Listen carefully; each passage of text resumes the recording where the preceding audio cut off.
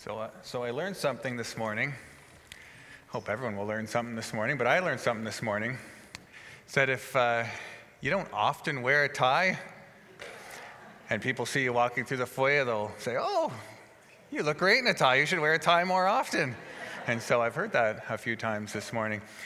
In fact, I went up to one group of people, and one of the people in the group said, "Oh, shh, the principal's here." Now, high schoolers, do I look like I could be your principal?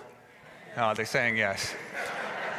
You know, I grew up watching Back to the Future, and I remember the principal's name was Strickland. And I don't remember if he wore a tie in the school, but I'll have to watch that movie again, Back to the Future. It's a good one. But anyway, not what I expected to learn this morning, but here we are. Sometimes, though, I do feel, and I'm not sure if you feel this way with me, that there's something missing in our experience of church. Maybe you felt that way before, that, Sunday morning we gather and it's great, but then we just we go home and we think, there must be something more to our faith than just what we're experiencing right now. Have you ever wrestled with that question, that I feel like there should be more in my experience of what the church is? We should long for that. We should long for a greater experience of what church and what the community of the called of Christ look like, not just on Sunday morning, but every moment of every day of every week of our lives, that there should be something more to what we're perhaps currently experiencing. This morning, we're continuing in our series. We're calling it the Disciple-Making Experience. And we're going through the book of Acts. And we're looking at how a church that received the Great Commission from Jesus in Matthew 28, 18 to 20, to make disciples of all nations, how they took that call, and how from a group of 120 that was with Jesus after he rose from the dead and then after he ascended, became a community that expanded all the way out through the whole of the Roman Empire, such that by the end of the book of Acts, and at the time when the Apostle Paul is martyred for his faith in around mid-60s or late 60s, there's churches planted all over the Roman Empire. What happened in there? That's what we're looking for. How did the church grow in that way? Last week, we looked at the coming of the Holy Spirit at Pentecost, and we saw that the power for the mission is the Spirit at work in his people. And from that, we see immediately the Spirit leads Peter to preach the first Christian sermon, you could say, to the crowds that were there. They were marveling because all of a sudden these ordinary men were speaking in other tongues. Some were amazed by this. Others thought they were just drunk on wine. But Peter goes on and he shares how all of the Old Testament scriptures pointed toward the coming of a Messiah like Jesus, the very one that they saw 50 days earlier crucified. And the people there, they're cut to the heart, and they say, what should we do? And Peter responds, and he says, well, repent and be baptized. Place your faith in Christ. And something then amazing happened. It says, and 3,000 were added to their number that day. 3,000. And so we come along, and this is what we're going to be looking at here in verses 42 specifically to 47. What happened with those group of 3,000, and how did they come together to create a disciple-making community? What we're going to see is that when the church lives out its mission to follow Jesus, to be changed by Jesus, and to be committed to the mission of Jesus, God pours out his blessing, and people are added to the number daily. So let's look first here at verse 41. This is kind of the end of the section of Peter's sermon. It says, those who accepted his message were baptized, and about 3,000 were added to their number that day. The people that made up this disciple-making community were the ones that primarily accepted that message on Pentecost Sunday. In Acts 2:5, it says that these were people from every nation under heaven. So this is a multi-ethnic crowd that This is a multi-ethnic crowd that looked different from one another and sounded different from one another. Most of them would have been familiar with Old Testament teachings, but they were all spiritually infants in Christ. Now, if you think about it, there was only 120 that were left from those who were following Jesus. And then now there are 3,000 that are spiritual infants in Christ. So that number goes from 120 to 3,120 in a day. To give that some context for us today, that would be like our church adding 17,000 new believers in a day. It shook everything. You can't go on in the same way now anymore. The 120 that are comfortable with each other, you just can't, right? 3,000 are added to your number. So this group that we're going to look at in 42 to 47, they're not just old pals who knew each other for a long time. This is a ragtag group of people now coming together under a common shared identity in their faith in Christ. So verse 42 begins with what they were devoted to. It says they were devoted to 4 things: to the apostles' teaching, to the fellowship, and to the breaking of bread, and to prayer. What does that word devoted actually mean? If someone in the foyer after the service, well, what are you devoted to? How would you respond to that? What does the word devotion even really mean?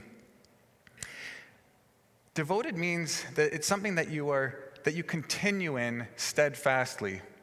For those of you that grew up reading the King James Version, that's actually how verse 42 is translated. They continued steadfastly in the apostles' doctrine, in the fellowship, and the breaking of bread and prayer. The same word is used of Jesus in Luke chapter 9, where it says as the time approached for him to come up to heaven, to be taken up to heaven, Jesus resolutely set his face to Jerusalem. He knew what he was going toward, and so he devoted himself to that. He continued steadfastly towards Jerusalem, knowing what was coming. This is what the community we're looking at this morning, they were devoted to these things. They weren't just dabbling in them, they were devoted.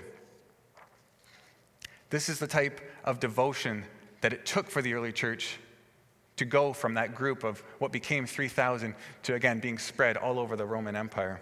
And it's the type of devotion that we will need as a church today if we want to see similar things happen amongst us. And so the second half of verse 42, it tells you these 4 things that they were devoted to. Let's start off with the apostles' teaching. What does that actually mean? The New Testament wasn't written at the time of Acts 2. So what were they devoted to? Well, I think they were devoted to, obviously, the teachings of Scripture revealed in the Old Testament, but specifically as they were pointing towards Jesus. And how do we know this? Well, it's because look at Peter's sermon in verses 14 to 40. What's he speaking on? 3 times he refers to the Old Testament.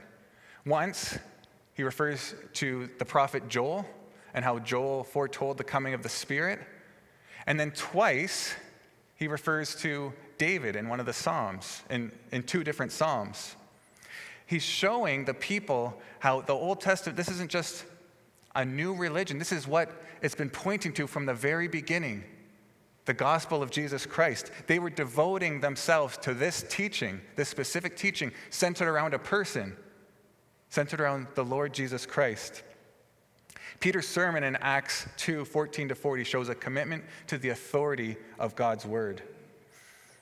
And it's interesting because sometimes, what just happened was something amazing, right? Peter and the disciples, they were filled with the Spirit. You would think they would just run with the Spirit in a whole new direction, starting something new. But no, what we see here is that as people are filled with the Spirit, it drives them toward the Word of God, not away from the Word of God.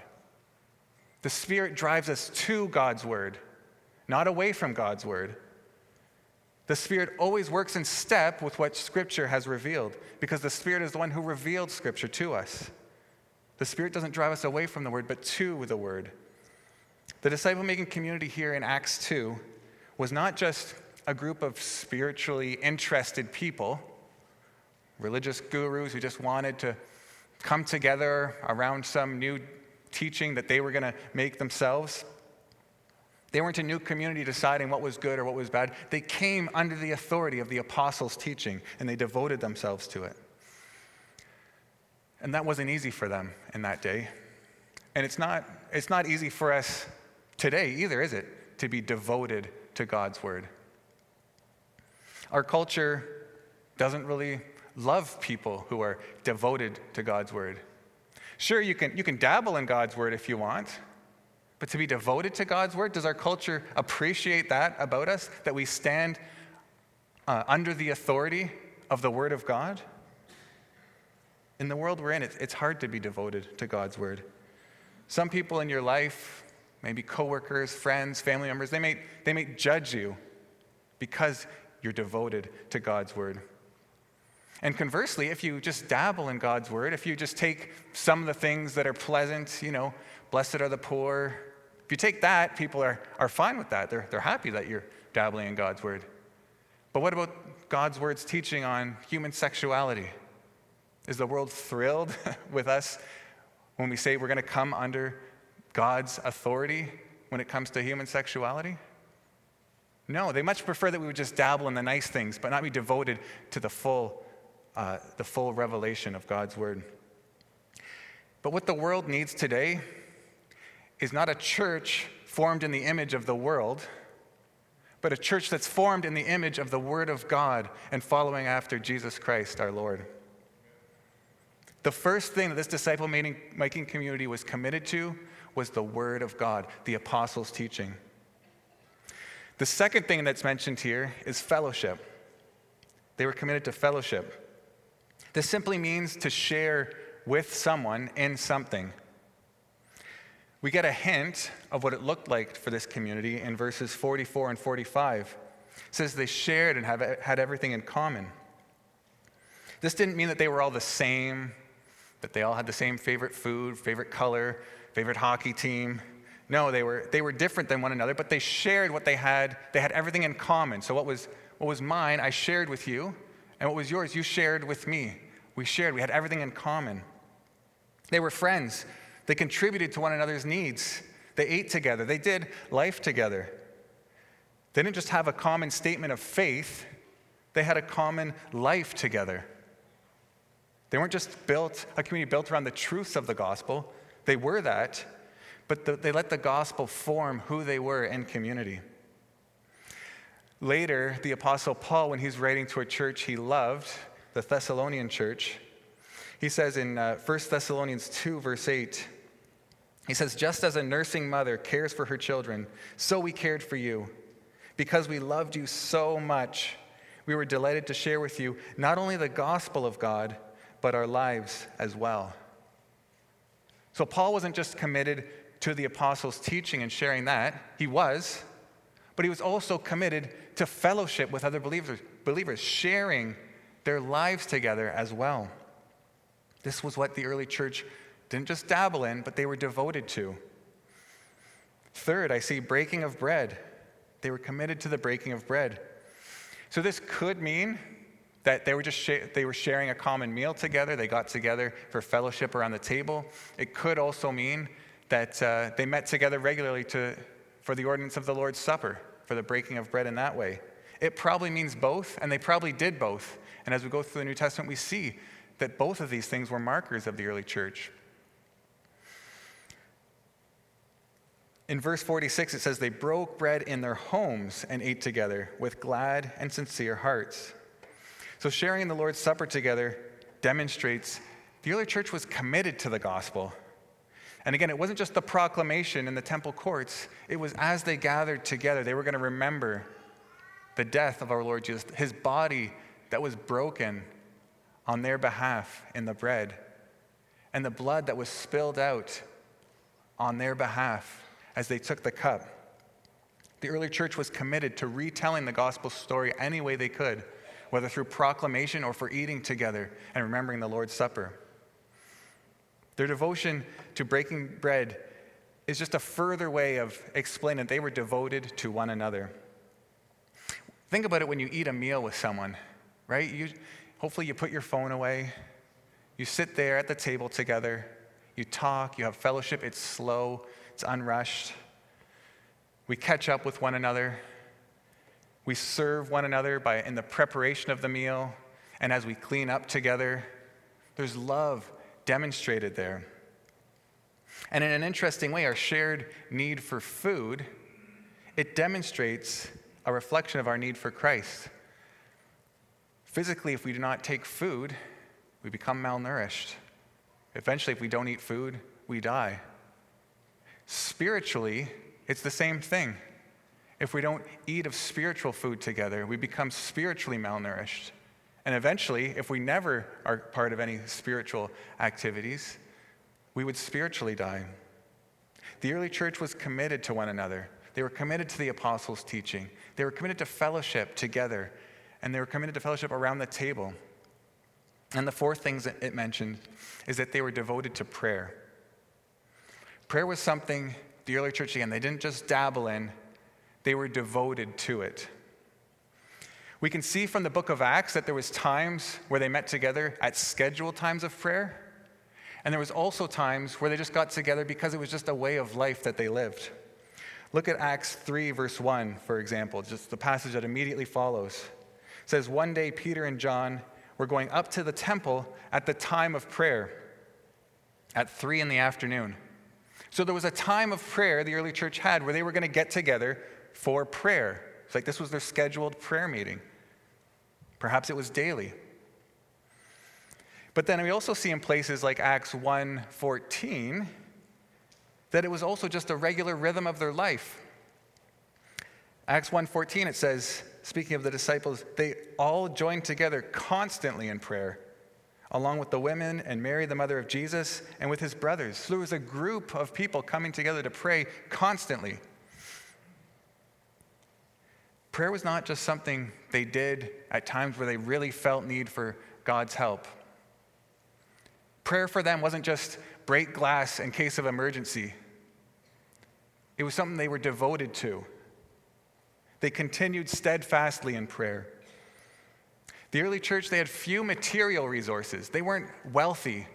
They weren't rich. But they devoted themselves to the spiritual resources that were at their disposal, that made them spiritually rich. I've seen in my time traveling to different places around the world and getting to visit with different churches around the world, an interesting pattern. It seems like the more material wealth a church has, the less they are devoted to prayer. And conversely, churches with they don't have a church budget, they don't have very much, it's just what the people happen to bring that morning. They're devoted to prayer. Interestingly, and it's in those places around the world where the church is growing. Not the richest churches, the materially poorest churches, but perhaps the spiritually richest churches around the world.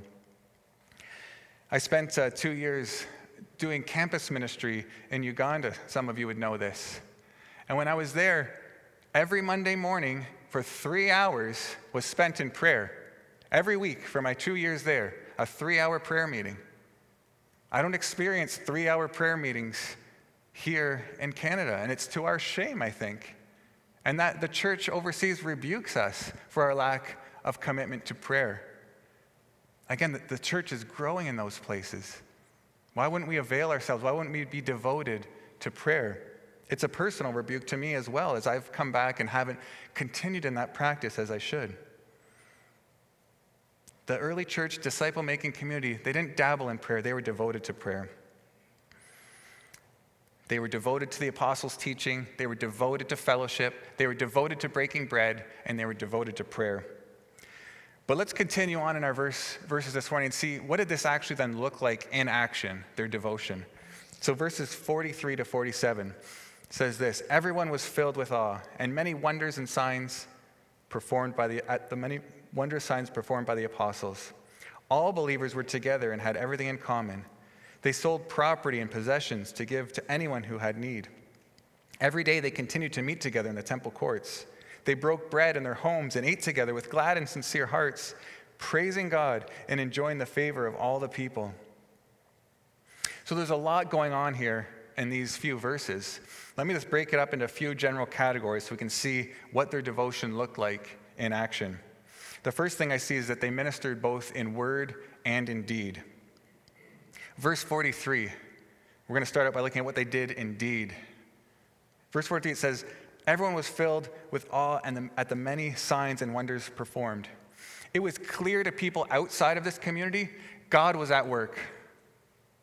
This wasn't just human wisdom.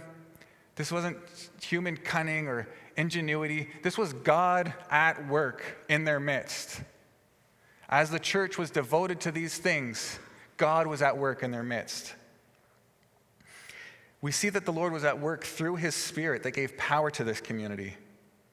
The Spirit used signs and wonders as a way to authenticate the message that they were preaching. As we see the book of Acts go on, we see it's mainly the apostles.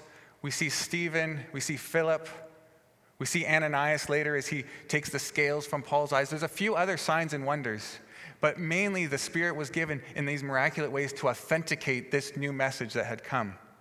But primarily, the way we see God work in their lives was through one simple thing: radical generosity.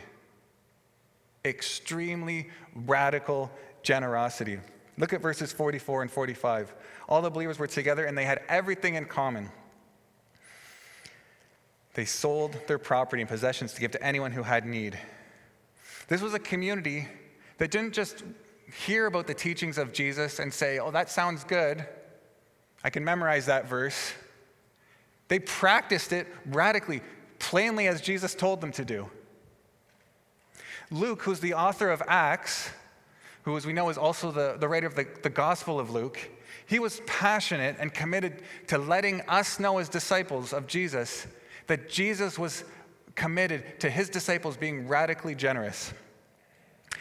If you look at the Gospel of Luke, you just see it all the way through it, and once you see it, you can't unsee it. Luke is the only one that records several stories talking about money and generosity.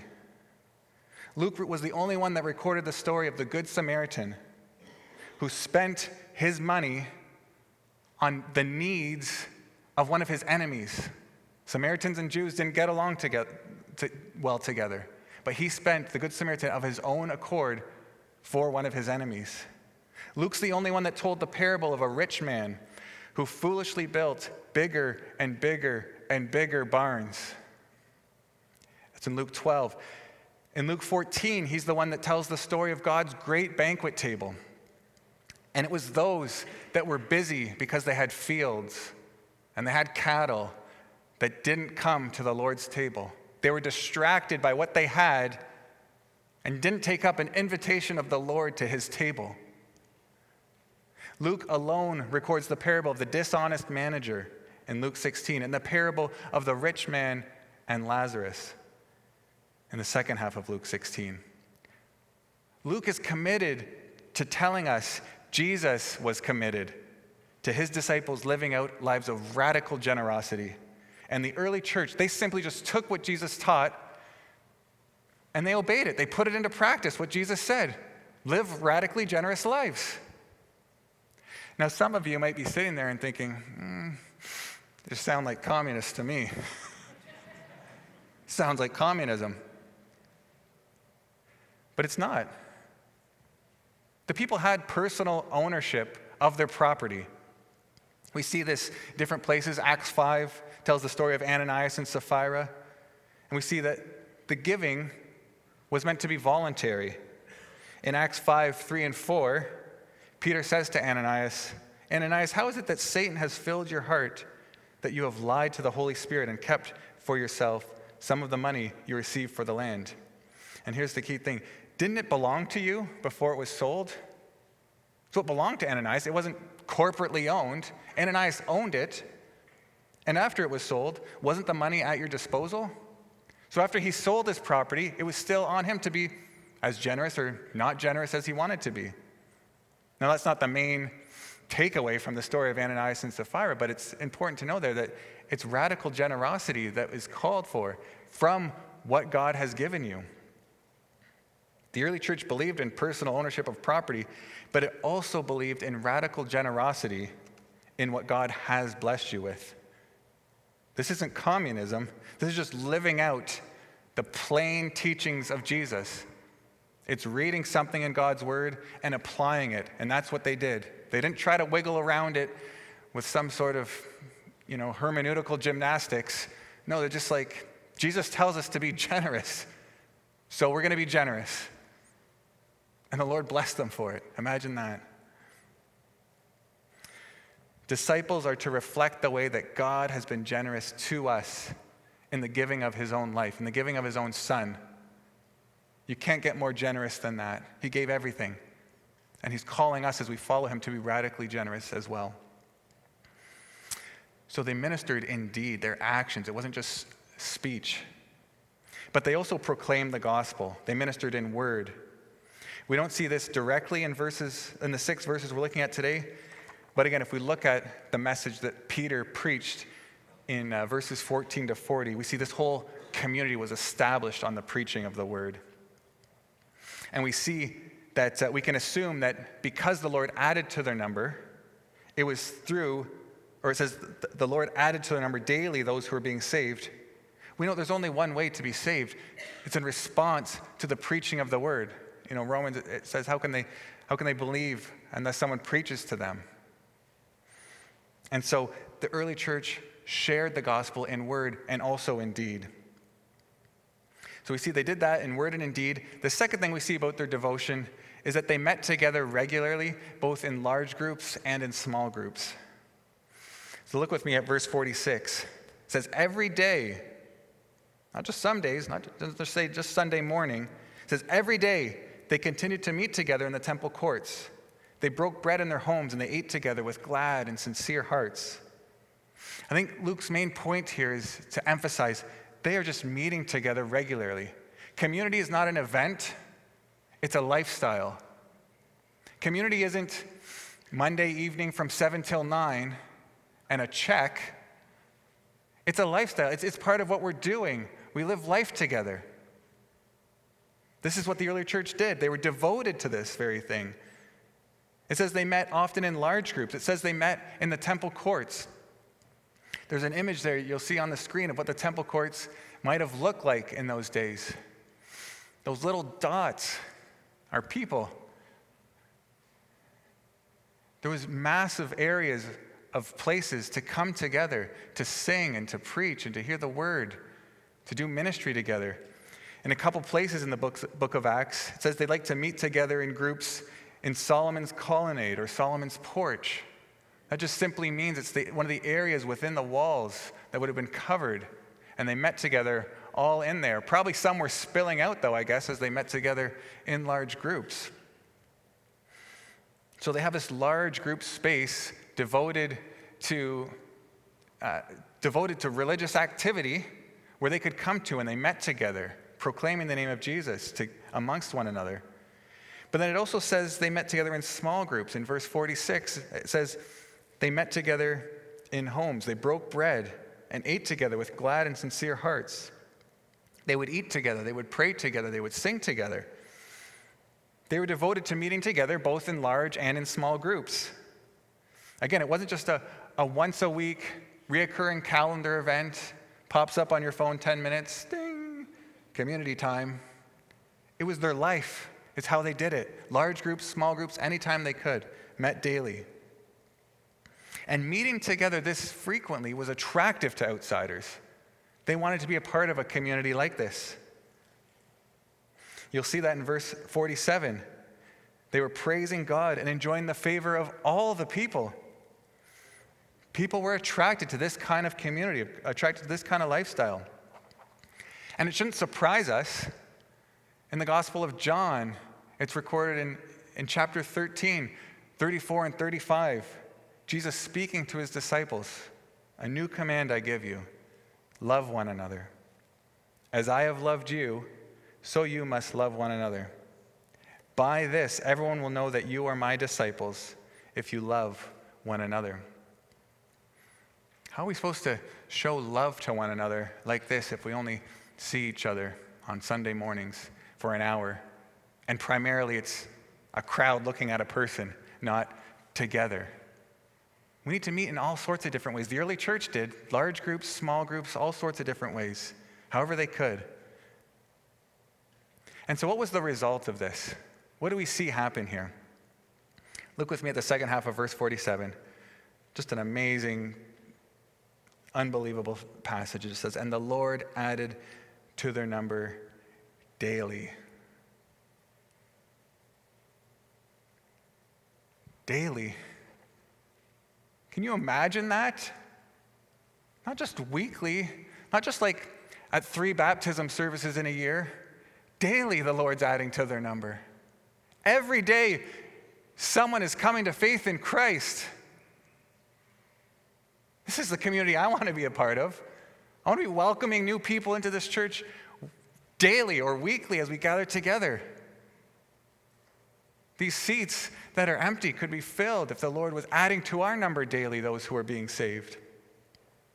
This was an attractive community. They were excited about following the Lord and how he had told them to live. And in response to their excitement, in response to the Spirit at work in their lives, in the response to their devotion, to the apostles' teaching, to the fellowship, to the breaking of bread and to prayer, the Lord pours out his blessing and he adds daily to their church those who are being saved. Evangelism becomes a lot easier when we are living in a way that people just want to come in. It draws them in. So then the challenge remains, what about for us today? The community we see here in Acts 2:41 to 47, it offers a great challenge to us. We're here, we're in Hamilton, the year's 2022. Things look a lot different than it did then. But what principles can we take from this passage to say, we need to do that too? Or more specifically, for each one of us here this morning, what do I need to do next to be a part of building this community? This community isn't going to happen because 17 of us say we're going to do it. It's going to happen because every one of us that's listening to this morning says, I'm going to take a step further into gospel community, starting today. So what are some things we can do? We talk about disciples at West Highland being someone who follows Jesus, is changed by Jesus, and is committed to the mission of Jesus. For some today, your next step into Christian community is actually just entering by faith into Christian community. Today, you're going to say, I'm going to start following Jesus. Perhaps I've been dabbling with Jesus, I've been interested, I'm learning new things, but I'm not sure. Today, I'm giving my life to the Lord. I'm going to recognize that what that early church community built itself around, the death, burial, resurrection of Jesus, his death on my behalf, I'm going to commit myself to that. I'm not just going to watch it from afar. I'm going to say, I actually need this for myself. I need the righteousness that comes from faith in Jesus to come on me. I can't do it on my own.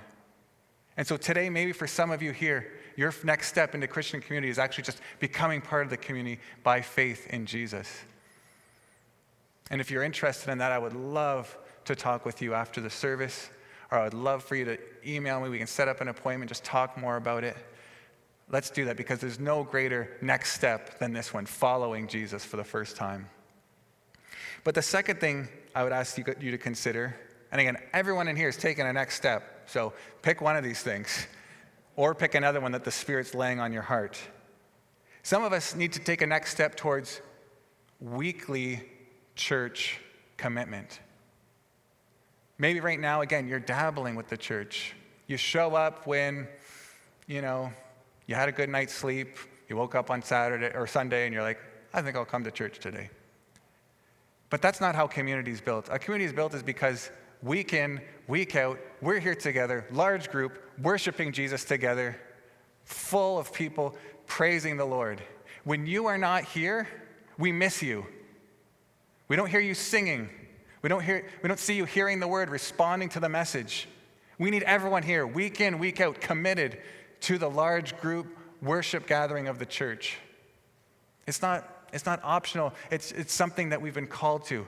Gather together regularly. So maybe that's your next step into Christian community. I'm going to be committed to coming weekly to a large group worship service on Sunday morning, no matter what sleep I got on Saturday night. Thirdly, for many at West Highland, you're committed to coming weekly in the large group, but you aren't connected in small group community during the week. You're not gathering with us in our community groups. Right now at West, we have around 25 of them. A church our size should have 75.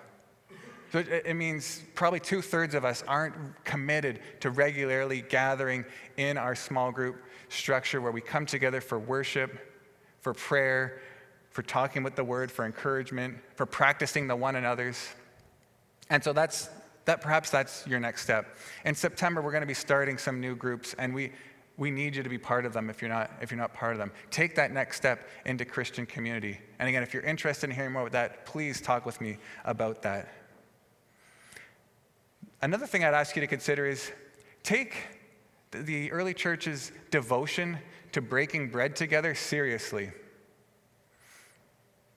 They were praying and they were studying God's word, but they were also devoted to eating together.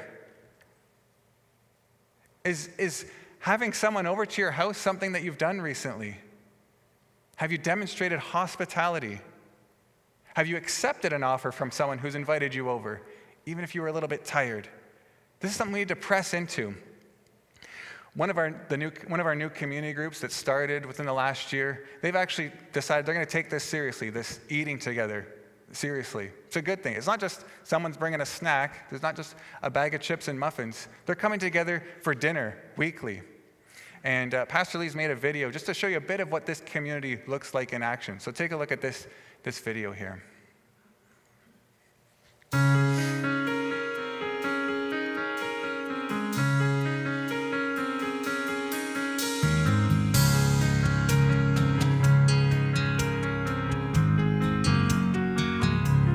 What's your favorite part of community group?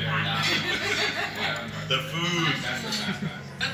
What's your favorite part of community group? Belle, the dog that jumps on me all the time. Hey.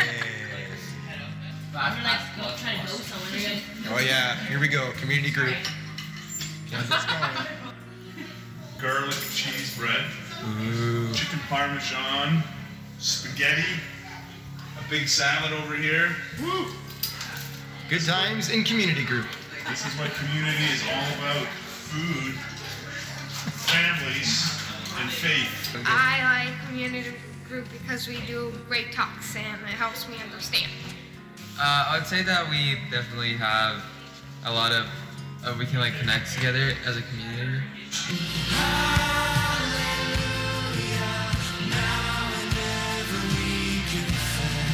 So coming into community group, we all felt busy for another night.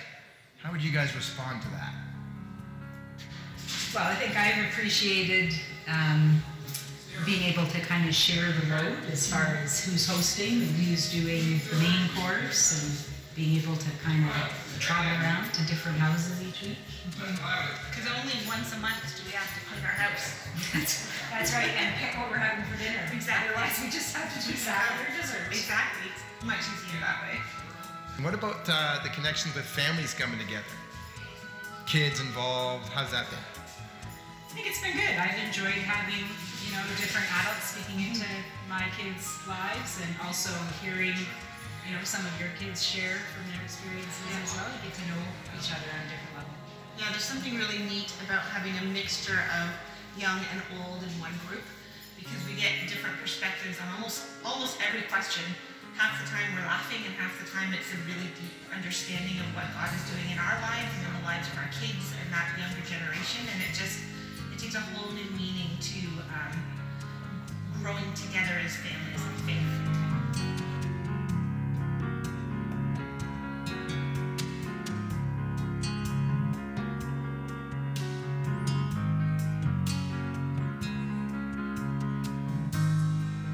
So yeah, this is an amazing group of people who have come together and said, we're gonna eat meals together. There's not just one host of the group. They go from family to family who hosts. It's not like a life group host. We're all hosts. And when that host is the one hosting, they're the one that provides kind of the main dish. So Pastor Chris's family recipe of the Parmesan with cheese and the salad there, chicken Parmesan. They were hosting, so he provided that meal. But next week they would go to another house and they would maybe just bring the salad or something. But they're gathering together around a meal. It's a challenge to those of us who are in life groups right now who aren't taking that step, and maybe that's something that we could consider doing in our groups. The last challenge I would just give before we close here is that, let me just ask you to think about this for a second. There's 120 people that balloon into 3,000. Can that 120 continue doing things the same way? Or do they have to look out for others now? You know, they were just following Jesus for a few years, but now all of a sudden there's 3,000 spiritual infants in Christ who need someone to come alongside them. My challenge for many of you would be, consider discipling someone. If this is actually going to be a disciple-making community, we need to eat, we need to be around the Lord's table, we need to be about the apostles' teaching, we need prayer, but we actually need to then meet with people, share with them around the word, encourage them in their faith. So perhaps my challenge for you is just to reach out to someone this week, ask for a cup of coffee and just say, let's get together and talk about what discipleship means, and maybe something that we could check out or try out with one another. I'd love to connect with any of you. We have a disciple-making team here at the church, people that could connect with you and help you get established in this. But we need to be about not just our own faiths, but about helping others come along in theirs as well as we walk along one another. Remember, disciple is someone who's following Jesus, is being changed by Jesus, and is committed to the mission of Jesus. My final thought is just the community found here in Acts 2, it's attractive, it's exciting. I think it's what we want for our spiritual lives. I don't think we want monotony and the same old. I think we want something more, and it's here in Acts 2 on offer for us. We just have to press into it and decide we are going to do this. It won't be easy, but nothing that's worth doing is easy. Things are hard, but let's all commit at least to taking one next step into Christian community further today. And as we do that, let's pray that the Lord would be gracious, that he'd pour out his blessing, and that we would see him add to the number daily those who are being saved. Let's pray. Lord Jesus, we praise you this morning. We thank you that, Jesus, you are the founder and perfecter of our faith. We thank you, Jesus, that you haven't just left us on our own as you ascended to heaven, but you sent us your Spirit to indwell and fill each and every one of us here who are your followers. Lord, we don't have to do it on our own strength.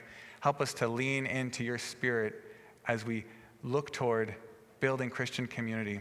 I pray that we would be known here at West Highland for this identity-shaping gospel.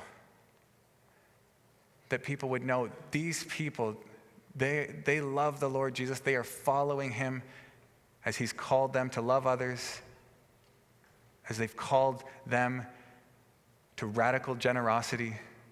Lord, just help us with this by your Spirit. And Lord, we just pray that you would pour your blessing on our church as we devote ourselves to these four things. We pray that in Jesus' name, amen. A couple of weeks ago, Lucy Avra was sharing about how there's opportunities for us as a church here to be a blessing to those Ukrainian refugees who have come to Hamilton and who are in need of some practical assistance. After the first service, she was out in the foyer. I think she has a table again there. So if you're interested in just hearing more about how you can be a blessing to those who have had to flee their homes with basically one suitcase of luggage, check that out. That's an amazing way that we as a church and as a community can be a blessing to those around us. And so check that out if that's something that you're able to consider.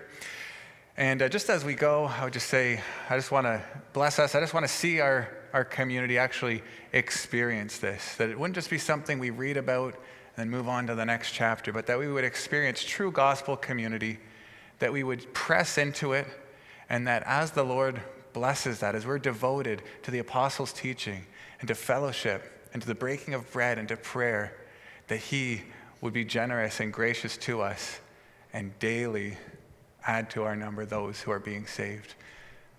Lord, may it be so. Amen.